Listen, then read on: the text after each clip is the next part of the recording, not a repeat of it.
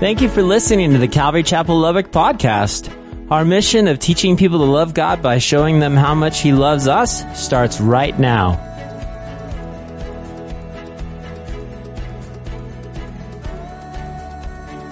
Church, remember last week, right? We hung out with Tina Turner for a little bit, and she asked the infamous question, what's love got to do with it, right? We discovered in our time together that Paul answers that very question. You go, what do you mean? What's love got to do with it? Everything. Everything. That's the whole point. What's love got to do with it? He says, man, are you kidding me? He says, without biblical love, without the agapeo, the agape love, he says, we're just basically making noise. We can look spiritual. We can look like a Christian. We can do all that. But without biblical love, he says, man, you're just making noise. And last week we covered the first 3 verses in our text, and we looked at 1 John, and we went to some other places, but here's what we learned. We learned that Tina really didn't have it right when it comes to biblical love. You go, what do you mean? Well, we know that biblical love is not a second-hand emotion. I understand that. Hollywood wants us to believe that it's a feeling, but it's not a second-hand. We also learned that biblical love was not, what's that, Pastor? It's not a sweet old-fashioned notion. Okay? That's not biblical love. You go, well, what is biblical love? Well, if you're taking note or you want to jot this down again, biblical love is a verb. It's a choice. It's an action. That's what biblical love is. It's not a feelings. Oh, right? Hollywood says, 2 people running together, and the guy has roses in one hand and candy in the other, and he throws them in. That's feelings. This is biblical love. You go, well, like what? Well, notice what John told us. The Apostle John said that the love of God was manifested toward us. The word manifested means it was a choice. He showed us. It was made known. What's that? That God sent His only begotten Son into the world that we might live through Him. And in this love, he says, not that we loved God, but that He loved us, and He sent His Son as the propitiation for our sins. Love, listen, love is an action word. Love is an action. God goes, man, look, I need to do something. I need to do something. Think about it like this. The Word of God declared to us that mankind didn't love God first. Okay, mankind, he didn't, we didn't. It wasn't that God was so compelled. He goes, oh, look at these poor humans, and they're just waiting. And you and I are walking around going, we just love you, Lord. We're just loving something, and we just don't know what it is, and there's a spirit in the sky. That wasn't us. But it says that God chose. He loved us. He did this. Guys, listen, and here's the word I use. He bankrupted heaven. He took everything so that you and I could be reconciled to Him. That's love. That's love. And He wasn't looking down, seeing a bunch of people, and He's like, oh, I feel so sad, you know. And it wasn't like the Father, Son, and the Holy Spirit drew straws to see which one would die. Oh, well, you go. No, you go. No, I don't want to go. That's not that at all. We get this feeling, but here's what it says. It says, this is the love. This is how it was manifested. You guys got to catch this. Why? Because if it gets in your soul, it's going to change your life. How so? Paul says in the book of Romans, chapter 5, verse 8, but God demonstrates. What's demonstrates? What does that mean? God demonstrates. The word is to cause something to be known by action. To be known by action. To make known by action. To demonstrate. To show. But God made that. What did He make, man? What is it? What is He so adamant about? He said that God demonstrate His own love toward us, that while we were yet sinners, Christ died for us. It was a beautiful verse. Beautiful verse. Why? Because it shows action in love. It's the verb. God chose. I love them.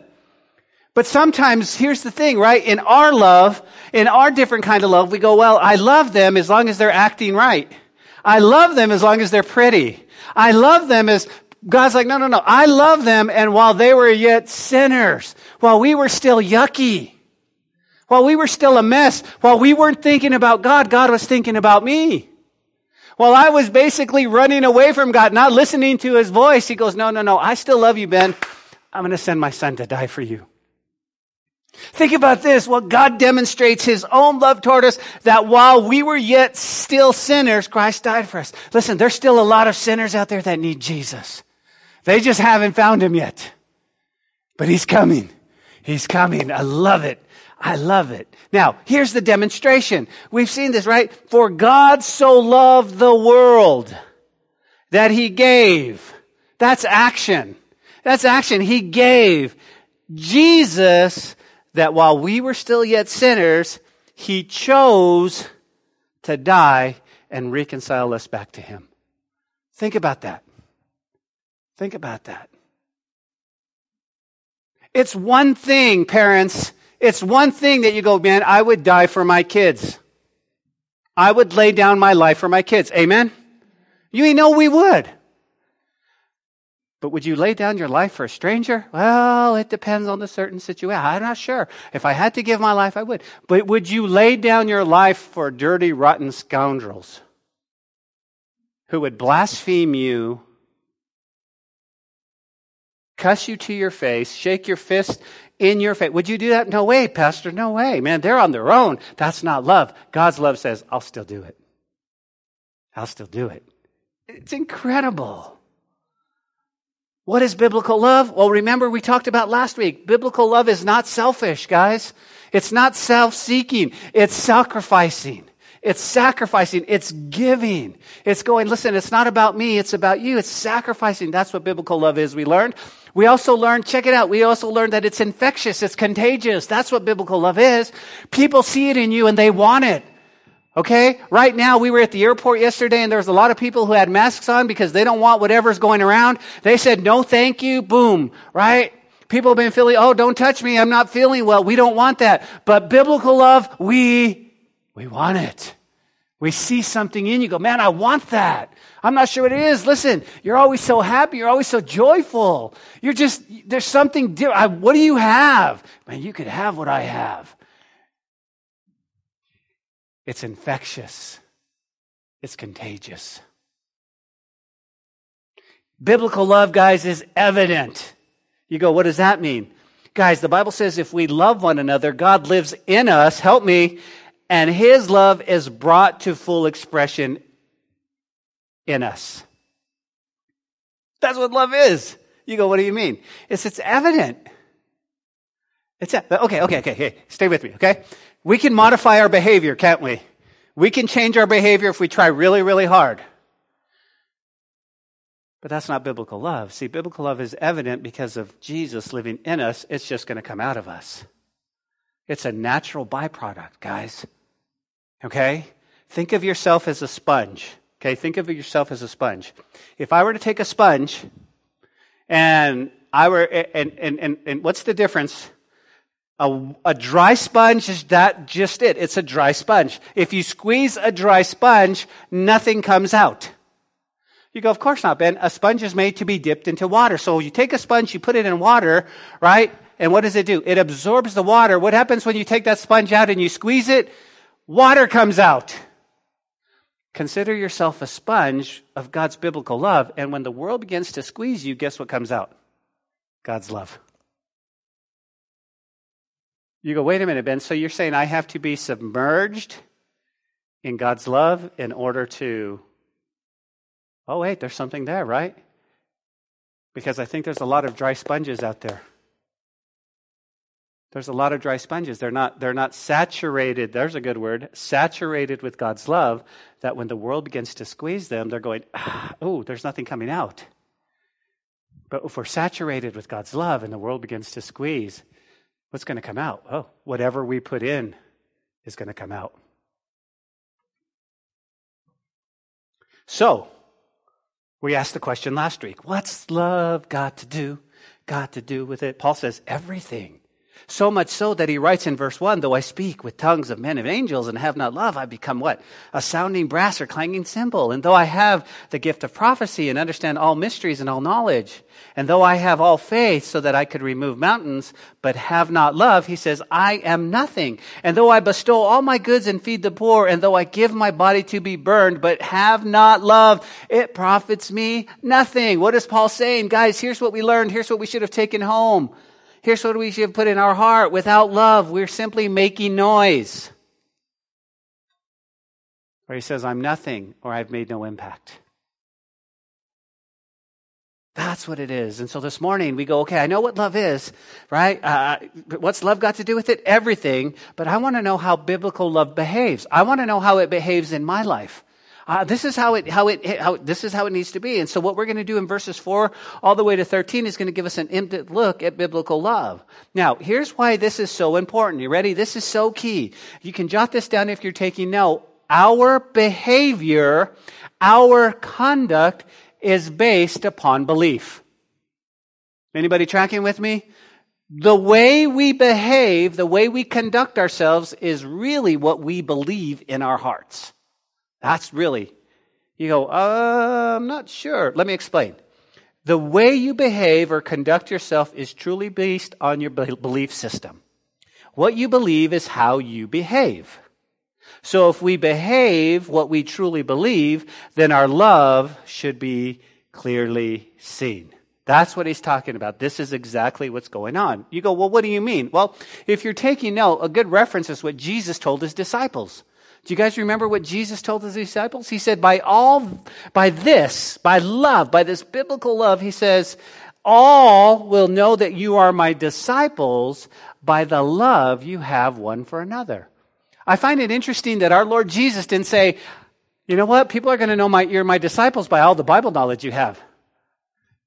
People are going to know you're my disciples by how you can quote scripture, verse, address, whatever it is. Boom, you got it. Amen. People are going to know you're my disciples by how much you serve at church, by how much you give. All of that. So he didn't say that. He said, listen, people are going to know you're my disciple, you're mine, by the love you have one for another. And so with that, guys, we jump into our text.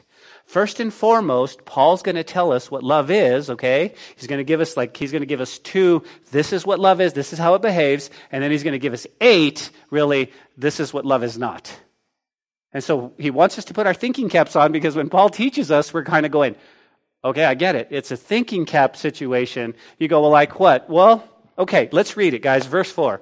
He says, love suffers long and is kind. Love does not envy. Love does not parade itself, is not puffed up, does not behave rudely, does not seek its own, is not provoked, thinks no evil, does not rejoice in iniquity, but rejoices in truth. He says, bears all things, believes all things, hopes all things, endures all things.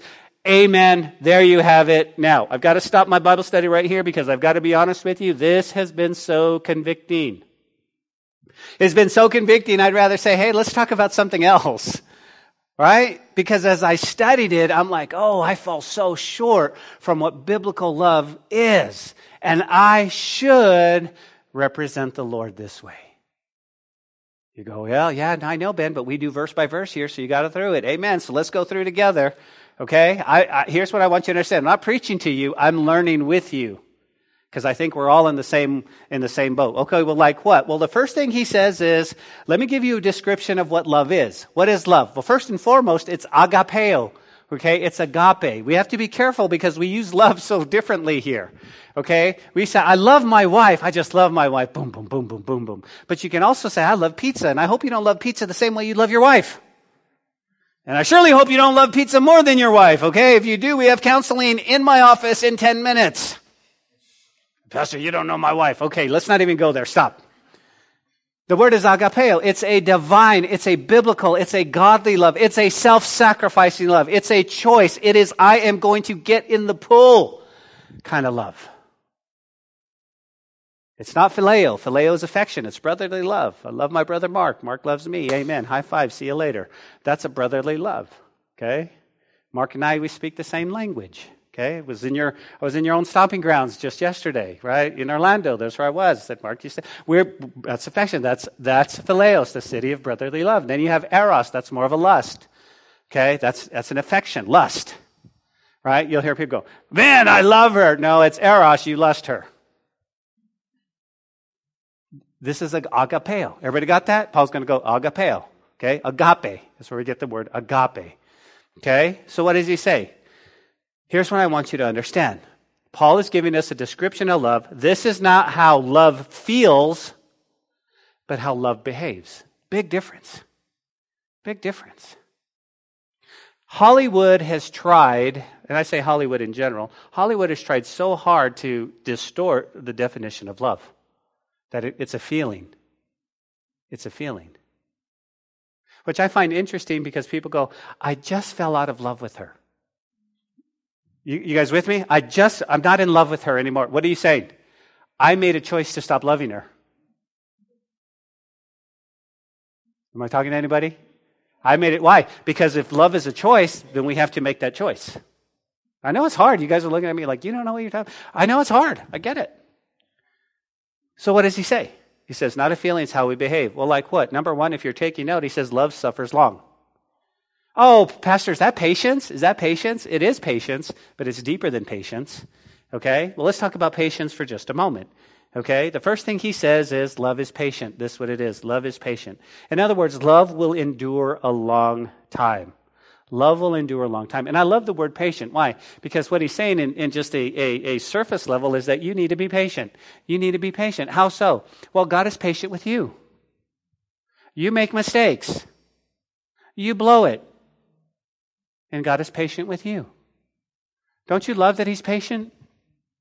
And then people will mock us in these last days, guys, as believers. He'll mock us and say, well, how come Jesus hasn't come back? Come on, you said he was going to come back in the 80s. You said he was going to come back in the 90s. Did you just say he was going to come back in 2017? Where's this Jesus? No. He's actually being patient. He's long-suffering because he wants everyone to come to know him. That's how deep his... Listen, he bankrupted heaven. He's not going to be like, okay, well, if you don't come in, sorry for you, too bad for you. He's going, no, I want everyone to come and know me. And that should be our heart too. Our heart should be patient with people to come to know him. Think about this. Think about the day before you got saved. The day before you, what if the Lord was like, okay, that's it, I'm coming back. Man, where would we be? I mean, God is patient. He's allowing us to hear the gospel and he's allowing us to respond. Love is patient. You go, yeah, man, but you said it was something a little bit deeper. Here's what the word means.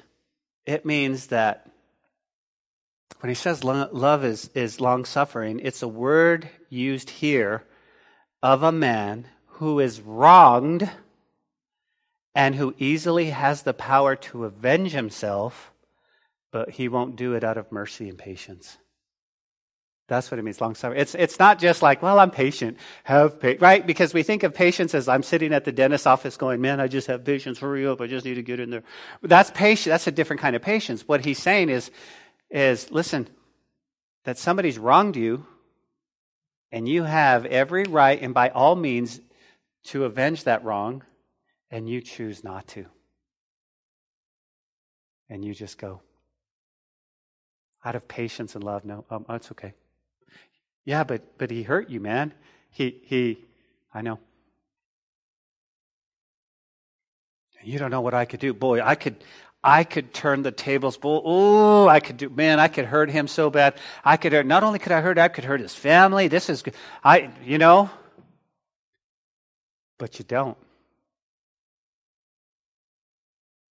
And people go, what, why don't you, what? It's been said that hurting people hurt people.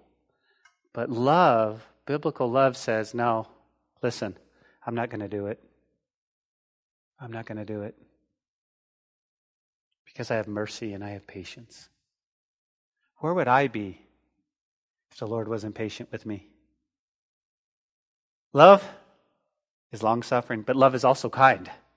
Love is kind, right? And you go, well, Ben, this is Captain Obvious, no-brainer. What do you mean? Well, guys, here's what he's saying. When you and I have and show God's love, remember, he's living through us, it will be seen. How will it be seen? It'll be seen in really acts of kindness. Acts of kindness, right? We're kind to each other. We don't have to be mean. We don't have to be ugly. Biblical love is that we're able to be kind to one another. We're able to have that spirit, that the spirit of kindness and gentleness. Well, you go, that's a fruit. Yeah, it is a fruit, right? But what the fruit of love is, well, are you kind? Are you kind? Let me give you this example. Okay? When I think about kindness, I think about children. You go, what do you mean? If you'll ever notice, children will never receive or respond to unkind people. They won't. They sense who's kind. And again, you go, right? Hey, go say hi. Mm-mm. They feel something. They're like, mm. You want to know who's kind? I mean, you want to know who has that insight, who has that long suffering and kind and patience. I mean, think about it, man. It's where the kids gravitate to. They're all jumping on him and loving on him. That's who it is, man. You know, they call Josh Flores Mr. Fun Pants. That's what the kids call him, Mr. Fun Pants. He's that guy. They're all jumping on. He's always smiling. I mean, it's just like, yeah, I want that. That's biblical love. That's biblical love.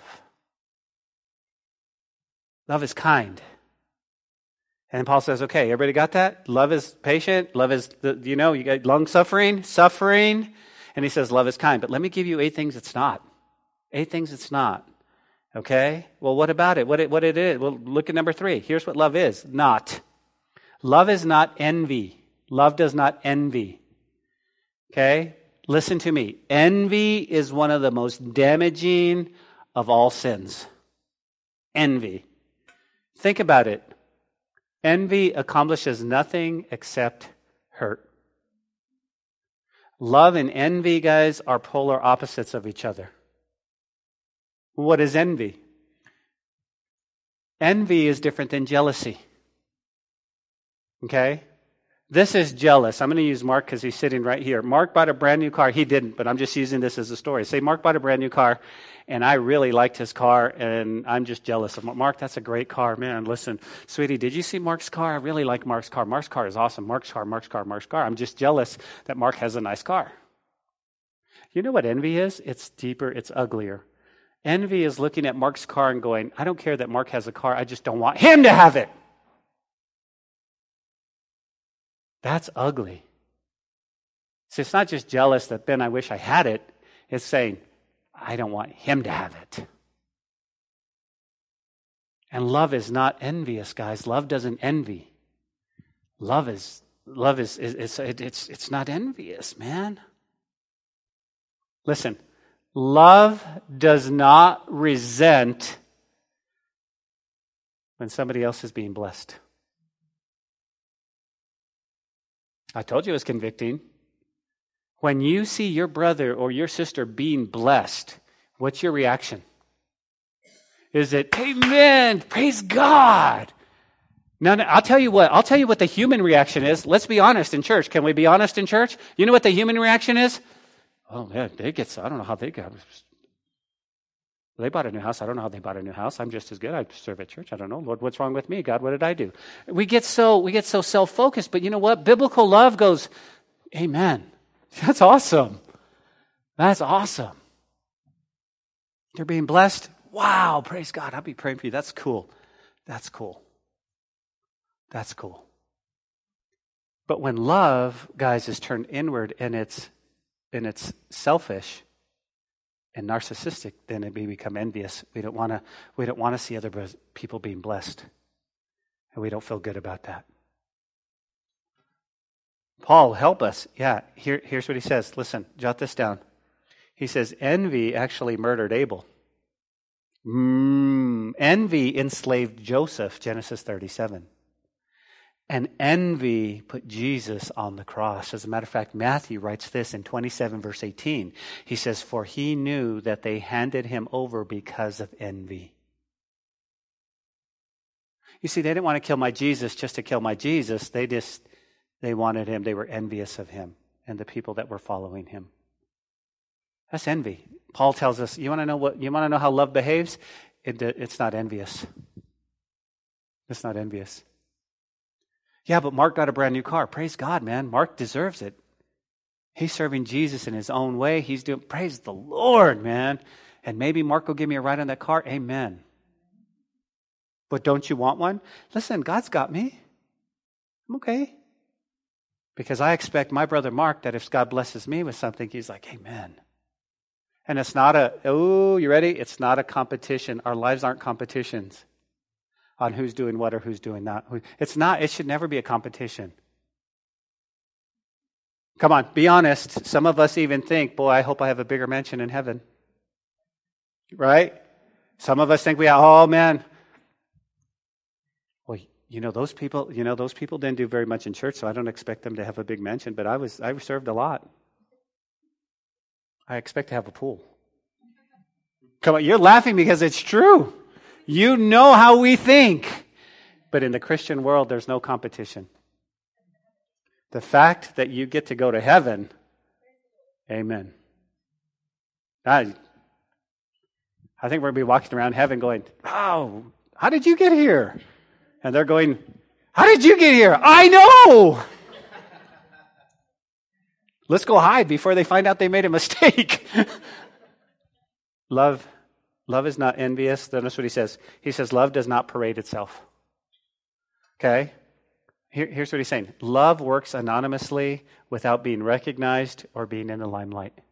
That's what love does. Love's not going, look at me. Can't you just feel how much I love you? How are you? I love you, brother. How are you? It doesn't have to be recognized. That's the whole point, guys. In Christianity, guys, think about it. It doesn't have to parade itself. Think about a parade. This is what parades do. Parades show, and look at me. And every float comes by, but love doesn't have to do that. Love can clean the church, and nobody ever know. Do you know how many behind the scenes happens? And people they don't need to be. I mean, that's what he's saying, guys. He says, listen, love doesn't parade itself. It's not going to look. Love and pride, guys, are rivals. But here's what's scary. If love doesn't parade itself, sometimes pride can disguise itself as love only to be glorified. Did you catch that? Pride sometimes can disguise itself as love only to be glorified. Why do we do what we do? Well, I love my wife. I'm going to do what I do because I love my wife. Right? Quick little story. The other day, before we were headed for vacation, I decided to throw a load of laundry in. Okay, now I got to be honest with you. I haven't done a whole lot of laundry in my life, and I mean, I know you throw it in the washing machine, and anyway, I thought, well, you know what? I know Nestle's wants to come home. I know she's got a lot of things. Let me throw a load of laundry in. I poured the soap in. I don't know if it worked. Clean is clean. You know, before I was married, I'd throw all of the clothes into one washer and whatever, whites, darks, yellows, pink, but it didn't matter, just as long as they were clean. And that's probably why she didn't let me do laundry. But anyways, here's the point, right? I got a text and she said, hey, did you do laundry? I asked Talia. Talia said no. And she said, thank you. Now here's the point. The point is, if love is prideful and parades itself, right? I would have left several notes telling Natalie, I did this! Let's see? And everything would have pointed, right? I would have texted her right away. How do you work the washer? Why? What are you doing? I'm doing laundry for you. Oh, for me. Well, you guys get the point. The point does not, it just, you do it because God's working through you and in you. Sometimes pride can be disguised itself as love, only seeking to be glorified. Let me give you another example, okay? This is kind of a PG-13 example, but it's kind of like this, okay? It's pride, but it's going to be disguised as love. How so? Well, you say, well, listen, baby, guess what? I washed the dishes for you tonight. Wink, wink. Well, what do you mean? Hey, I didn't want you tired, so I washed the dishes and I did the floor. Is that love? See, you're doing it so that you can get something. No, wait. Well, I did this and did this and did this, so you wouldn't have to. Not because you love, because you were hoping in something in return. Are you guys with me? You know what I'm talking about? You know what I'm saying? You do stuff to try to get stuff, and that's glorification. You're saying, hey, I did the, listen, wash the dishes, sweep the floor because you love her, and then everything else will take care of itself. I didn't get any amens on that. Okay, all right. All right. Paul goes on, he says, love is not puffed up. Puffed up to means arrogant or self-focused. It speaks of someone who has a swelled head, right? Love isn't a big-headed. You guys know what I'm saying? Well, don't tell them that. They're going to get a big head. They're going to think this is what he says, love isn't like that at all. Love is not puffed up.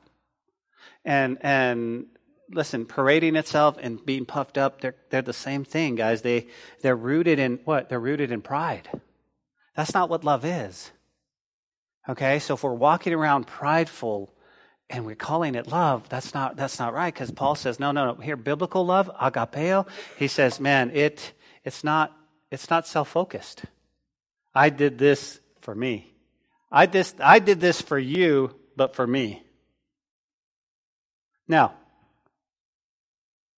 here's what biblical love marriage looks like. You ready? Real simple. Women, you serve your husband. Men, you serve your wife.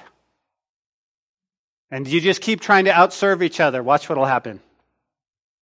Watch what will happen. I do that. I love my wife, man. I want to make sure. Yeah, you clean the house, honey? I clean the house. Amen. Watch what will happen. It's just, it's so natural that you just want to serve each other out of love. Out of love. Check this out. Paul says love does not behave rudely. He doesn't behave rudely.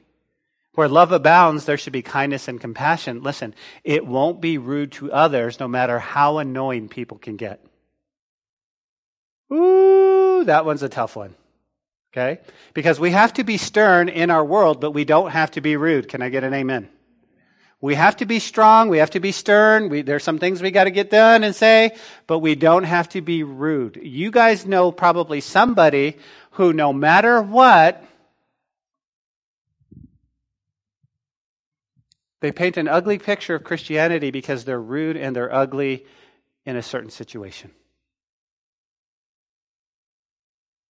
Whether it be at the grocery store or whatever, you're just like, oh. And they're causing they think that the bigger the fit, the bigger the drama, whatever it might be, listen, I know people can be annoying. I know that there's certain things in your brain that have to work a certain way, and when they don't work that certain way, you get annoyed and you get frustrated. But here's what God says. God says it doesn't behave rudely. Well, why? How does it? Here's why. Listen, because you and I are operating under a different system than the world. Our love comes from Jesus living in us and through us. That's how we know it's not rude. You guys want a real quick test? You want a quick test about biblical love being rude? Okay? First and foremost, answer the phone at dinner time to a telemarketer. Okay? Just answer. Hello? Yes, can I talk to you about your warranty? Listen, you've called me 4 times. Yes, I know. But and it's the ones that don't give up, right? Eventually, boy, they'll get you. They will. It'll be like, I'm going to tell them a few things. We don't have to behave rudely. Here's what you do. You ready? Next time you go, yeah, I'd love to talk to you about my warranty if you'll give me 5 minutes to talk to you about Jesus. Hello? Hello? I guess they don't want to talk about Jesus. You go, give me another example. You ready? You want to know how love doesn't behave rudely? When someone goes ahead of you at the restaurant that you've been waiting at. You've been waiting there for 20 minutes. You have the little buzzer in your hand. Bzz, bzz, right? Somebody walks in. You know that you were there first. And they get a table. Excuse me? I need to speak to the manager, please. And we go nuts. Right? And then we're like, and God bless you, come to my church. And they're like, no.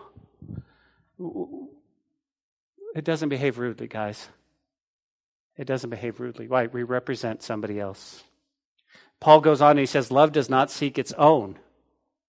Okay? Love doesn't seek its own. And jot this down, guys. In Romans chapter 12, verse 10, Paul, writing to the Romans, says this: love each other with genuine affection and take delight in honoring each other. What? Here's what biblical love does not seek its own. The idea here is Paul is trying to teach us that love is not selfish and it has others in mind. This is being like Jesus in the most basic ways. You go, what does that mean? Let me sum it up, right? I can give you one word. You ready? Others. Others. We live in a world where love is taught that it's all about you. It's narcissistic, it's intrinsic, that's what it is. This is love. And Jesus comes and he says, no, here's what love is. You ready? Love is about others. Why? Because he says that love doesn't seek its own. Love doesn't seek its own. That's what he's talking about right here. It's about others. As a matter of fact, he gives us a reference in Philippians chapter 2, verse 4. You guys know this. He says, don't look out only for your own interests, but take an interest in others too. Let me give you an example. You go out shopping. You decide to go shopping for groceries. Okay? Others would be like, hey, you know what? Maybe I'll get a bag of, this is on sale. Maybe I'll get that for my neighbors. I know they could use some bread. And you're thinking, yeah, your bill comes up to $150, whatever it might be, but you're thinking of others who might need it, and God is putting that in your heart. Others. It says he's not saying don't look out for your own interest. Don't go, I only have $150 to feed my family. I'm not going to. He's saying, but think about others as you go. Love is not provoked, Paul says. Now, I get it, okay? People can be annoying. Can I get an amen? And they can be hard to love. But we must not be provoked into becoming irritated with others. Don't be provoked. The person that comes to mind biblically when I think about being provoked was our boy Moses. Do you guys remember Moses? Moses was so provoked and so annoyed and so frustrated with the children of Israel that when God spoke to him, do you remember what he said? He calls them rebels. These are people that he led out and he walked with, and they had sober. Moses, we want to go back. We didn't want to die here. Where's the water? He's like, what do you want us to do, you rebels? And then he says something very interesting. Moses says, shall we bring water out of this rock? And God's like, no, bro, it's not a we thing. It's never been a we thing. It's a me thing. And Moses took God's glory at that point. And guess what? Moses didn't get to go into the promised land on the first go-round because he was provoked. And here's what we need to do. Make sure that we don't provoke others, and make sure we're not provoked. Because love is not provoked. Okay? Think about this, right? If love is not provoked, then we have to be careful, because sometimes we feel like it is, and we'll keep asking it, we'll keep being frustrated about something because we want something, and that's not love. He goes on and he says, love, check this out. You ready? Thinks no evil. Okay, now, if you haven't been convicted yet, this one's going to convict you. You go, what do you mean? Paul just said love, biblical love. Everybody with me? Nod your head. Okay, biblical love. It thinks no evil. This is amazing, because here's what it literally means. Ready? Jot this down. Love does not store up the memory of any wrong it has received. Okay, let that sink in. Love doesn't store up any memory of any wrong that it has received. See, this type of love doesn't hold on to hurts of the past. Wow. Biblical love says, man, nope. It means you're living your life, but you're not worried about all the past of the hurts. You're not holding on to that. You're not holding grudges, and it's not creating bitterness in your heart. You've let it go. That's biblical love. I read a story. One commentator told me a story about a tribe in Polynesia. Basically, it was their custom. Check this out. It was their custom for each man to keep some reminder of their hatred of others. In other words, these reminders, they would be suspended from the roofs of their huts to keep alive the memory of all the wrongs. When they walked into their house, they'd go, oh yeah, do you remember when Jack told me he was mad at me? Do you remember when Leslie said it? I remember. And it would every time, guys, you might even forget for a moment, but when you walked in, you saw something that reminded you of how they hurt you and how much you don't like them. And you go, wow, those people in those tribes are crazy. Well, here's what I thought. Listen, I believe a lot of people do the same thing today. And we keep those things in our mind.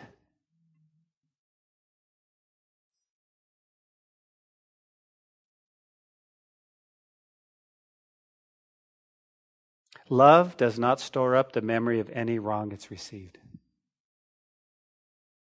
And that hurt you, hurt me, I'll remember.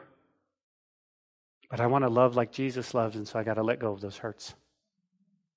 I guess my prayer would be something like, Lord, please, I don't want to remember all the hurts that people have hurt me. I just want to remember how much I love you.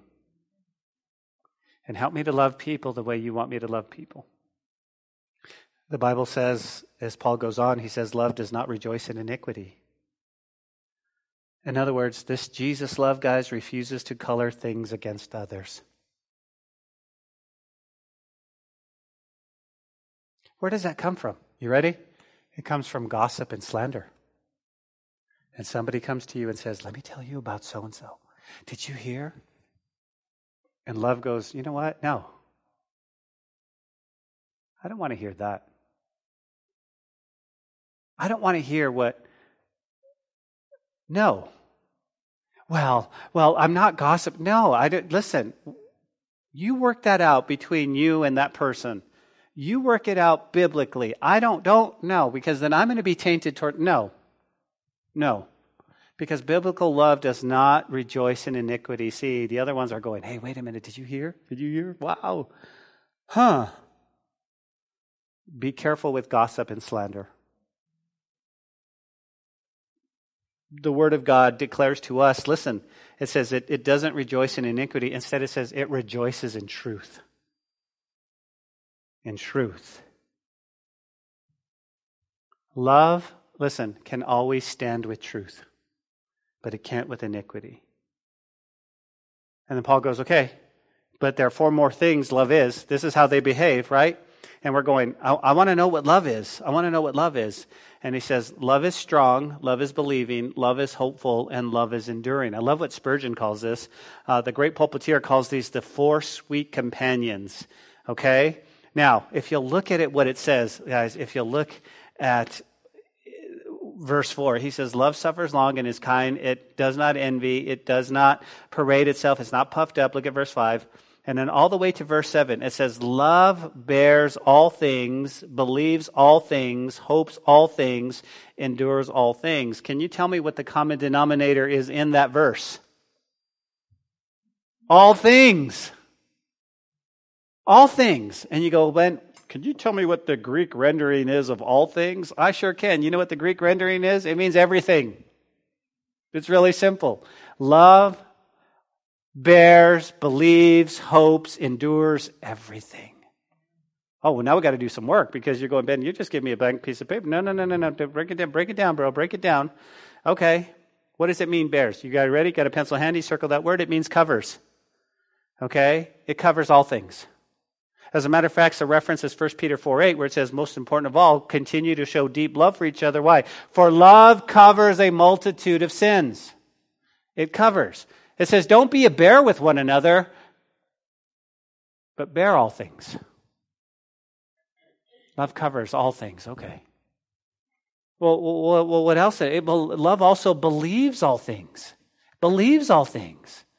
Well, what does that mean? Well, we never believe a lie, and we never believe evil unless the facts demand it. Okay? So we don't believe a lie. But we do believe all things. Okay, if you really love somebody, you believe them, and you believe all things until proven otherwise.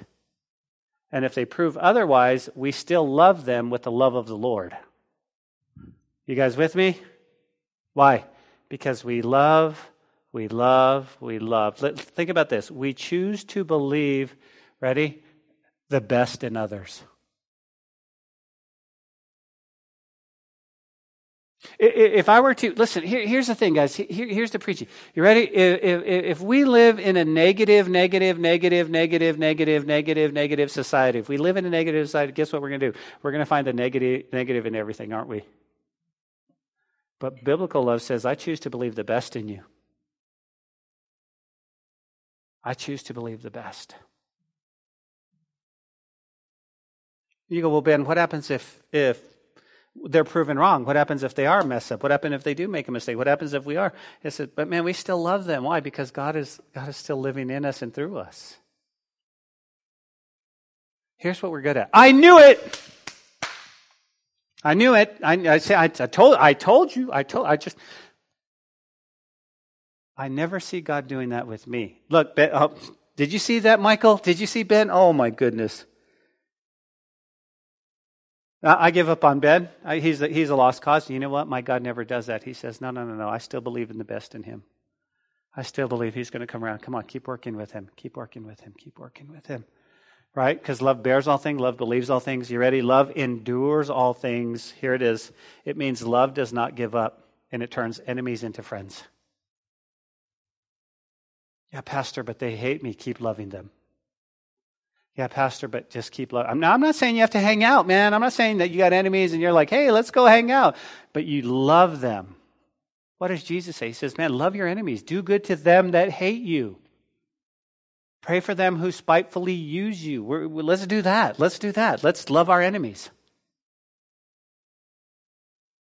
No, Pastor, I love my friends, man. I'll buy my friends a Coke, but I ain't buying my enemies a Coke. No, buy your enemies a Coke because love endures long. And you're going to win them to Jesus. What else? Love hopes. Love is hopeful, and it has confidence in the future. Every time you think this hurt will be forever, love always hopes the best because his hope is in God.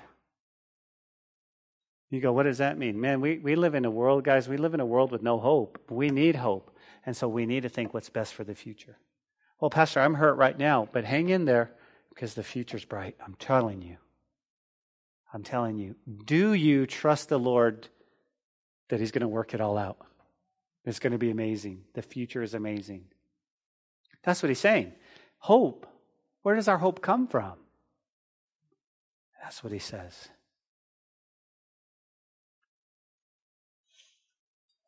Listen to what Charles Spurgeon said. Listen, quote, if your brother is angry without a cause, angry with you without a cause, be sorry for them.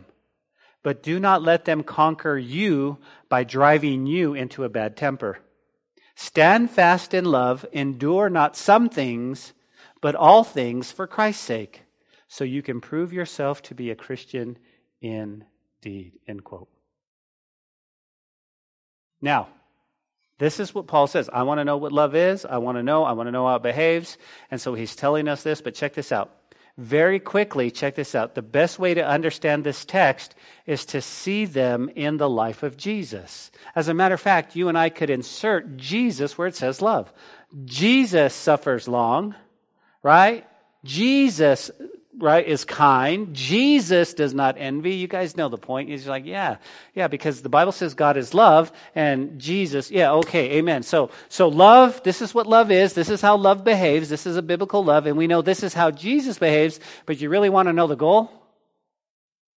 The goal, here's the point of the whole sermon, that we can put our name in the place of love. That's the goal. When someone can go in your life and say this, oh, Ben suffers long. Ben is patient. Ben is kind. How about this? Mark does not envy. Carol does not parade herself or is puffed up. Talia does not behave rudely. Jesse doesn't seek his own. Josh is not provoked. You guys, you see where I'm going with this? How about this? Quinn thinks no evil. Wow, man, that's hard. Whew. Oh. Haas doesn't rejoice in iniquity. Becky bears all things. Jack believes all things. Leslie hopes all things. Cindy endures all things. That's the goal, guys. The goal here is that we could get to the place where we could be those things. It's called progressive sanctification, and we're growing more like Jesus every single day. And so this is what love should look like. This is how it should behave. This is what it should be. We should be patient. We should be kind. We should be long-suffering. We should believe all things. We should walk in all things, trust all things, hope all things, endure all things. Lord, I'm going to trust you. Because Paul then says to the Corinthian church, love never fails. Love never fails. And he's going to go on to tell us like tongues are going to fail and all of this is going to fail. He says, but love never fails. Look at verse 8. He says, but whether there are prophecies, they will fail. Whether there are tongues, they will cease. Where there is knowledge, it will vanish away. For we know in part, we prophesy in part. But that which is perfect has come, then that which is in part will be done away. Right? What's he saying? He's saying, guys, look, listen, all of these things are going to fail, but love never fails. And Paul is writing to the Corinthian church because they overemphasize the gifts, and yet we learn that the gifts will one day cease. So the application that love never ceases is to focus on love. To focus on love. And then Paul finishes with this, guys. He says, when I was a child, I spoke as a child, I understood as a child, I thought as a child, but when I became a man, I put away childish things. For now we see in a mirror dimly, and then face to face. Now I know in part, then I shall know how just as I am known. He says, now abide in faith, hope, and love. These three. But the greatest of these is love. Okay, so let's close with these verses. What did Paul say? Paul tells us at the very end, okay, guys, it's time to grow up. He says, when we were kids, we acted like kids. He said, we thought as kids, but now that we're grown up, here's what he's saying. Act like a grown-up. Okay, now, he's not telling us to be so stiff and so rigid. I am a grown-up. What he's saying, guys, is he said, you can't think like a 5-year-old anymore. You got to think like a man. You've grown up. And he says, now, we don't see everything clearly down here. It's like peering through a fog, right? Or through a mist. He says, but one day, the weather's going to clear and we're going to see everything bright and shiny. And then we'll see it all. We'll see it as clearly as God sees it, knowing Him directly just as He knows us. But here's my point. He says, abide. Abide. That word abide means make your home in. Make your home. Do you guys know what I'm talking about when he says abide? Jesus said to us, abide in me and I in you. But the word abide is really simple. Like, have you ever gone to a house, or maybe you have a friend where their house is just really, really spotless and clean and almost museum-like, and you go in and you just feel like you cannot be comfortable there? Like, you would never take off your shoes, and if they offered you something to drink, you would never drink it in their house because you're just afraid. I mean, it's just so perfect. I mean, you have those houses. You can't abide in there. You're just like, oh, I'm here to visit. Okay, I just felt, I don't know. I'm comfortable. Anybody? You guys know what I'm talking about? But then you have a friend who you're like, oh my goodness, I feel so comfortable here. You come in and the shoes come off and you're in the fridge and you're like making coffee and they're letting, you just feel so at home in somebody else's house. That's the word. He says, make your home. Where? And he says, in these three things. He says, make sure you feel so comfortable with faith, right? And hope. And love. Oh, by the way, the greatest of these is love. And so if we go, well, what exactly is the love he's talking about? Well, now we have to go back to verse 1 and go all the way through, because that's exactly what he says. This is what love is. Amen. Lord, thank you for your word today and the truth in your word. And we bless your holy name. Amen and amen.